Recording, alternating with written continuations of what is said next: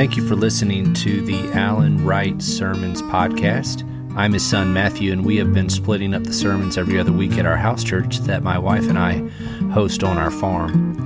If you're interested in joining us, check out wrightfarmhousechurch.com. Enjoy today's lesson.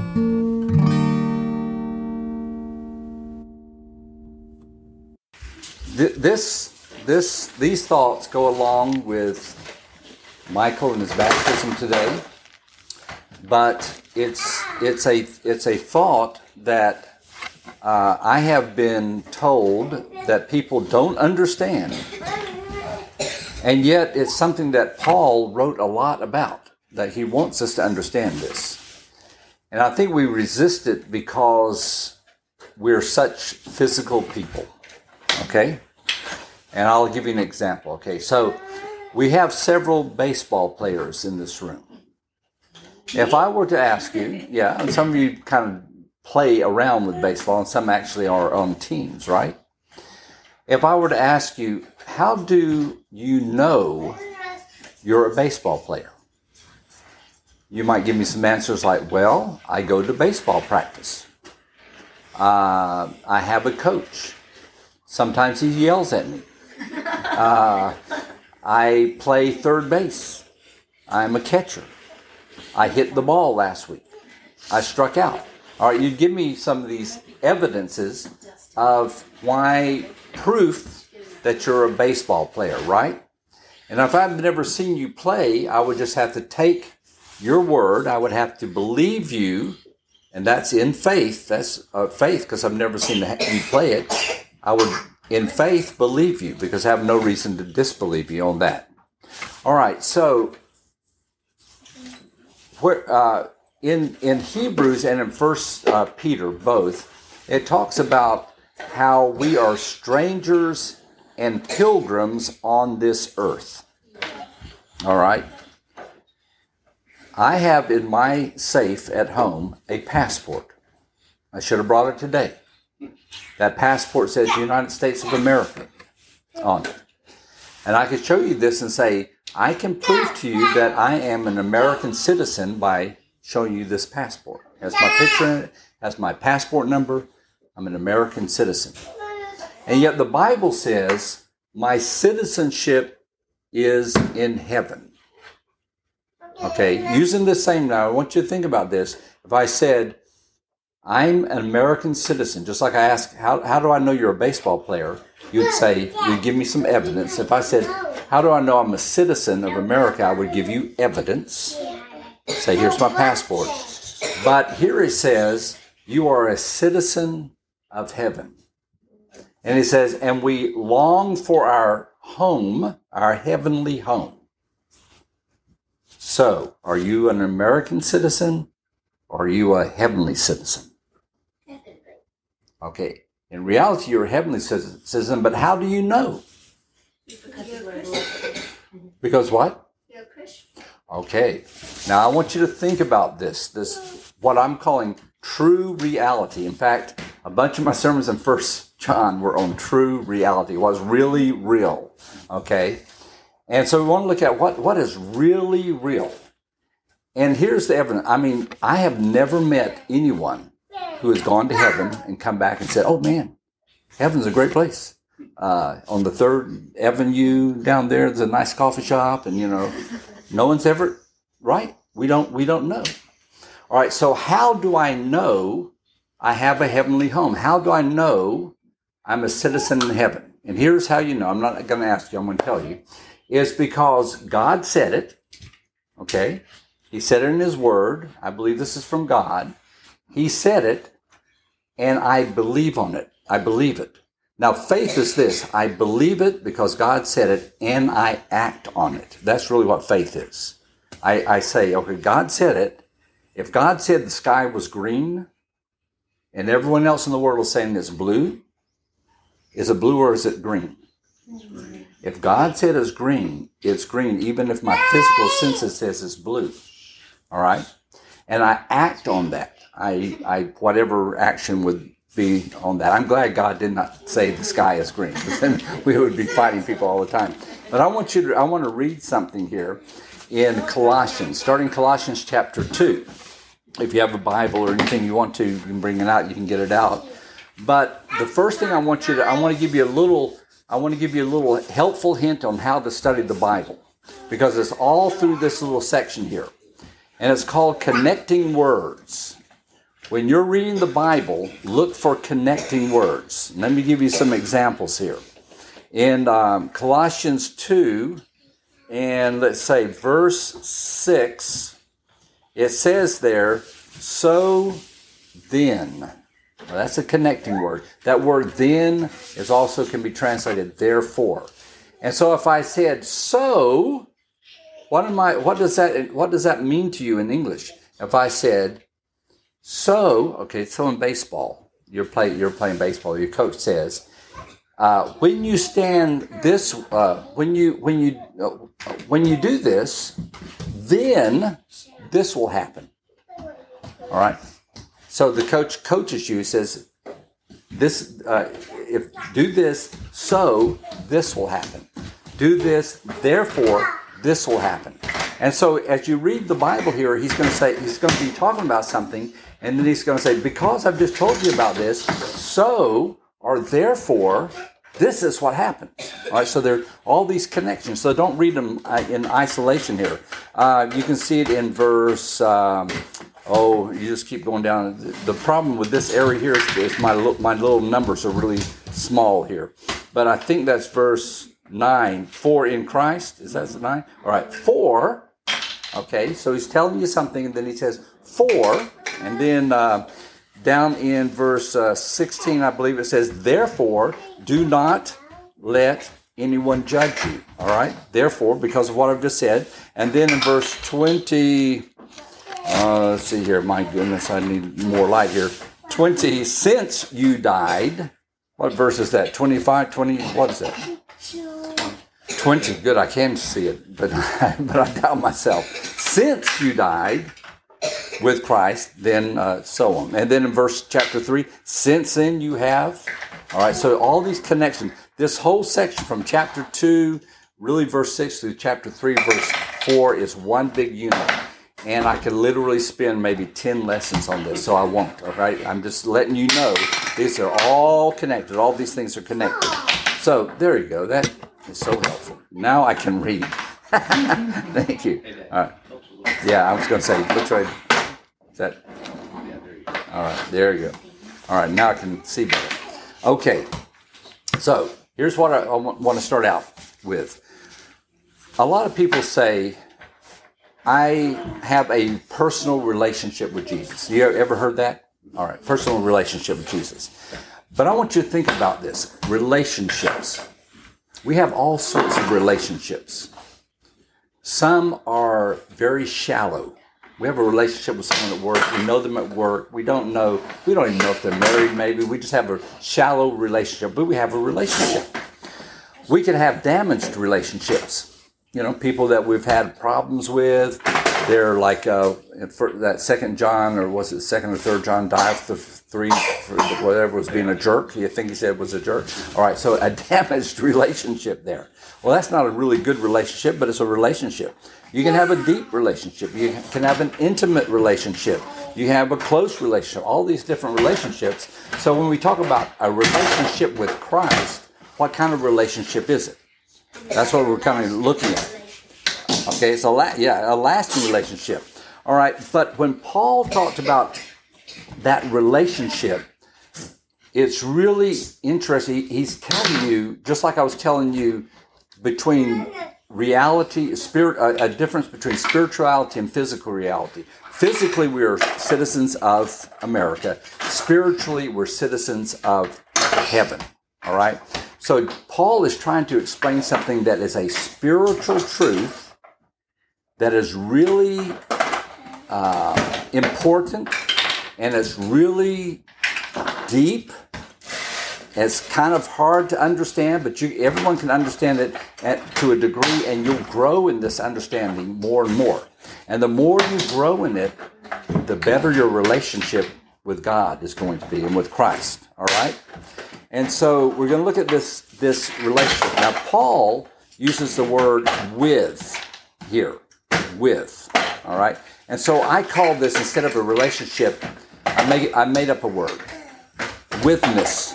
That's not a word, is it? Witness? It's the Bible says union, united, and so sometimes I make up words because it catches people's attention. It's a witness, all right? Because he uses this word with over and over. He uses the word in. And all this is telling you there is a really close something going on here.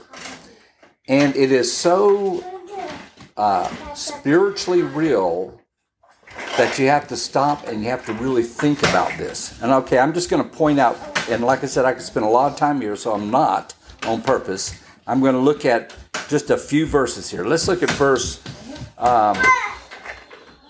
let's start with verse 6, where he says, "So then, just as you received Christ Jesus as Lord, continue to live," now here's this word, live in Him, all right?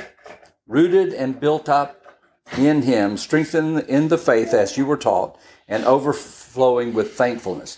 Sometimes I try and help people understand this by putting it in a kind of a different context and see if it makes sense, okay? Let me read it this way. "So then, just as you received Alan, continue to live in Alan." All right, suddenly you go, "Oh, hold it, now that's sounding weird, isn't it?" Well, why is it sounding weird here? And the reason it's not sounding weird here in the Bible is because we've heard this so much, it's we just hear this word and we don't even think about it. But if you put it in a different context, suddenly you go, hold it. If I were hearing this for the first time, I would be going, what? You see what I'm saying? Because if I said, I want you to live in me, you would the question you would ask is, what are you talking about? Or how would I do that? That doesn't make sense. All right, so that's why it's important for us to kind of think of things like this, where he says, I want you to live in Him. Well, what in the world do you mean, Paul? Well, he's going to explain something that is spiritually true that we have to believe because God said, and then we act on it. All right? That's what faith is. We believe it because God said it, and we know it's true, and then we put it into practice. All right?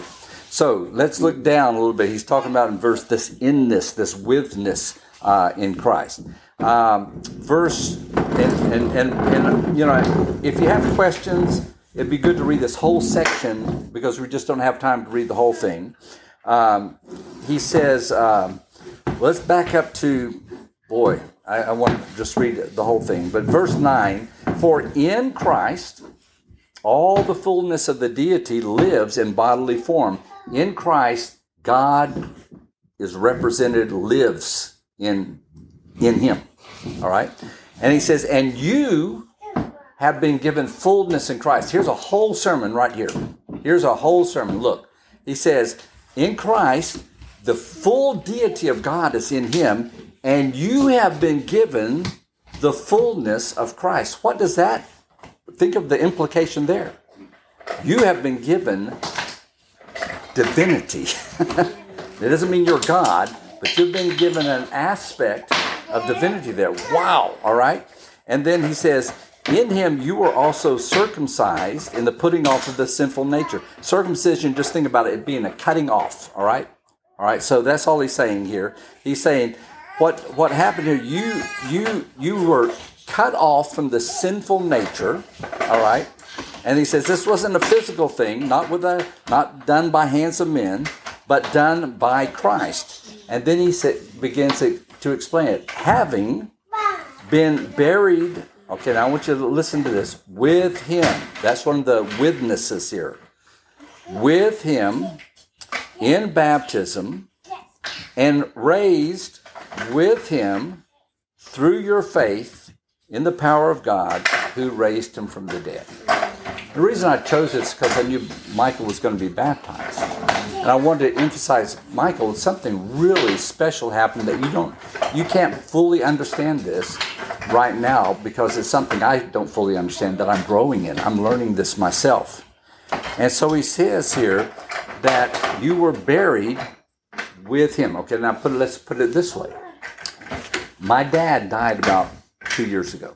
He was buried, all right? He was buried. If I said, Michael, you were buried with Granddad, what would you think? No. You would go, what? No, I wasn't buried with Granddad. Granddad's up in Maple Hills Cemetery, and I'm not. Well, when was Jesus buried?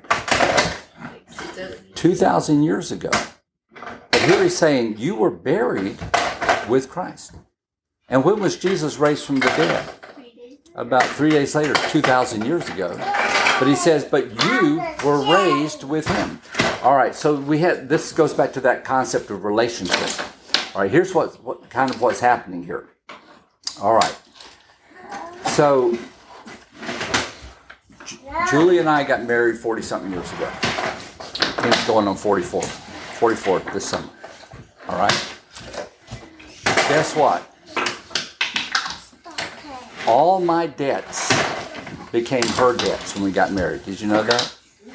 Fortunately, we didn't have too many. And all my assets, which were less than my debts, became hers. When we're in a relationship, we share the benefit and we share the burden. Okay, and so you could say I had a huge debt, and when I was united with Christ, that debt became his debt, and his assets, the good things that he had, sitting on the right hand of God, being pure, etc., being holy, became mine. All right, so this, and I don't have a piece of paper to show you this. I don't have a recording from God. I don't have a marriage certificate. The reason I know it is because God said it, and I say, wow, okay, I believe it, and I got to live that way. All right? Let's look at some more of these witnesses, this witness here. He says, having been buried with him in baptism, raised with him through your faith. Again, that's where that faith I was talking about, in the power of God who raised from the dead. Let me look at my notes here on what verse I want to get to next. Let's go to, all right, okay, verse 13. When you were dead in your sins and in the uncircumcision of your sinful nature, God made you alive with Christ. Amen. All right, he made you alive with Christ. So just like Christ was made alive, you were made alive at the same time. He forgave all our sins, having canceled the written code with its regulations that was against us and stood opposed to us. He took it away, nailed it to the cross. In other words, he took all our debt that we had and he put it on the cross. All right, because we are now joined with him, we're with him through this act of baptism and being raised from the dead. All right, let's go on to verse, let's skip down to verse 20. He says, since you died, you died? Since you died with Christ, all right, when did Christ die? 2,000 years ago. When did you die? Having been buried with him. Oh, when you were baptized, you died. Mike, did you know that you died? You died today. That's right. And you were raised today. Since you died, and then he's saying, since you died with Christ to all these things of the way the world thinks, the principles of the world, then he says this to these people. Why, as though you still belong to it, you submit to its rule? Why are you living like you're still alive to the world? He's reminding them, you're dead. This is a spiritual reality. And then he goes, let's skip on down to chapter 3, verse 1. Since then, you were raised with Christ. All right. Set your hearts on things above. This is what you do. This is what we're all called to do. Since we've been raised with Christ, we set our hearts on things above, where Christ is seated at the right hand of God. Set your minds. This is how you're supposed to start thinking, on things above, not earthly things. Don't think like the world. Why? For, that's that good old connecting word, for you died. Wow, for you died. And your life is now hidden with Christ in God. There's another withness there. Your life is now in Christ, hidden with Christ in God. Now I want to look at one last verse, verse 4, which is a really neat verse. Okay, so I've been talking about these with passages here. Here's something that's called opposition, not O-P-P, but A-P-P. Apposition, not opposition, apposition. All right. So maybe your homeschooling mother's like, are we going to learn something? Yes. All right. Here it is. All right. So in English, you have two nouns or two noun phrases, and they put them side by side, and it means the second one is explaining the first one, or the same. Like Paul, here's one. Paul, an apostle of Jesus Christ. An apostle describes Paul, all right? Or simple things like that. Well, here is one of these appositional phrases in verse 4, where he's saying something. Here you have something, and the second thing is the same as the first, all right? Verse 4. When Christ, all right, that's the first one, that's your noun, Christ, who is your life. What's your real life? Christ. That's your real life. And so being a Christian is learning to live in this spiritual thinking, this spiritual reality, that my life isn't just feeding pigs and sheep and chickens and playing baseball. That's really not my life. Now, those are some things I have to do to have a physical life. And it's things that we can even enjoy, like tending our bees and playing ball and having fun. Nothing's wrong with any of those things. But what is your real life? Just like I'm a citizen of America, sure, that's not my real citizenship. My real citizenship is in heaven. What is my real life? My real life is Christ. And then the neat thing about that, after that, and we're not going to go into this at all, he says, let me kind of explain what this looks like. He says, so when you realize that Christ is your life, that you have joined in his death and his resurrection, and your life is not a reflection, not symbolic, it's a reality, it's a spiritual reality. You really, really died. You really, really rose from the dead. And so now that you have this new life, which is Christ living in you, and you in Christ, now you have to learn how to do it. And he begins to list some things. So stop doing these things. Put to death, therefore, verse 5, all that belongs to your earthly nature. And he goes through some things that are really, really bad. And then he goes through some things that we think aren't that bad, like anger, rage, malice. He says we need to start putting those away. And then we need to clothe ourselves, verse 12, with compassion and kindness and humility and gentleness and patience, and we start putting those things on. All right, so here's how I just want to sum it up. When we understand what is really real, there is a great deal of security in this. I don't have to worry about am I going to heaven or am I going to hell.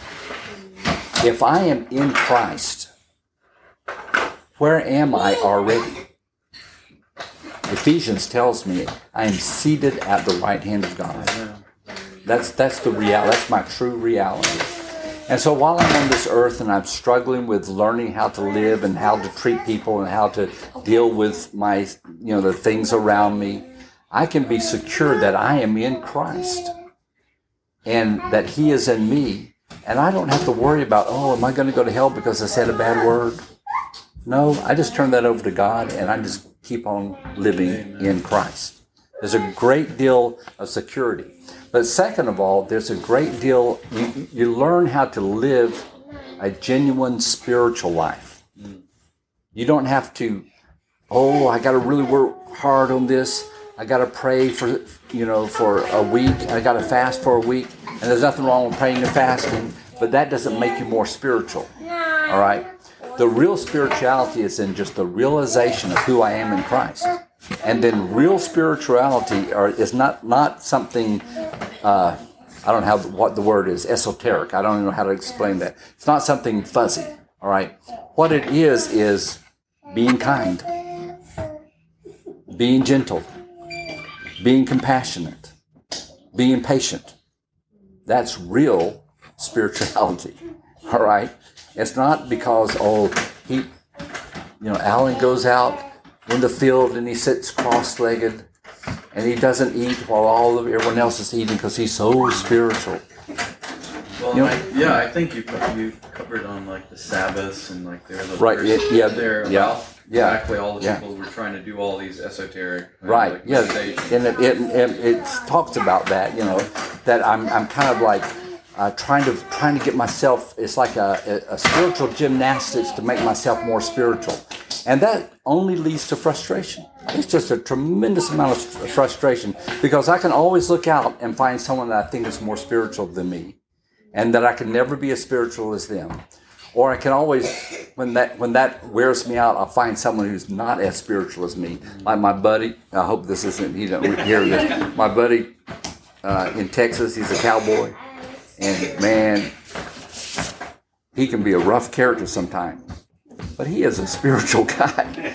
But I can always look at him and say, I'm not as mean as him. I'm more spiritual than him. And yet I may be far less spiritual than him because he may have learned some lessons from the Lord of compassion that I haven't learned. All right? So when we really are founded in that, hey, I've died with Christ, I was raised with Christ, I am now living in Christ, this is my real life. It just gets rid of all this working hard to be spiritual. It's just learning to live as He has called us to live and just being secure. I don't have to worry about, is God going to save me in the end? Of course He is. You're in Christ.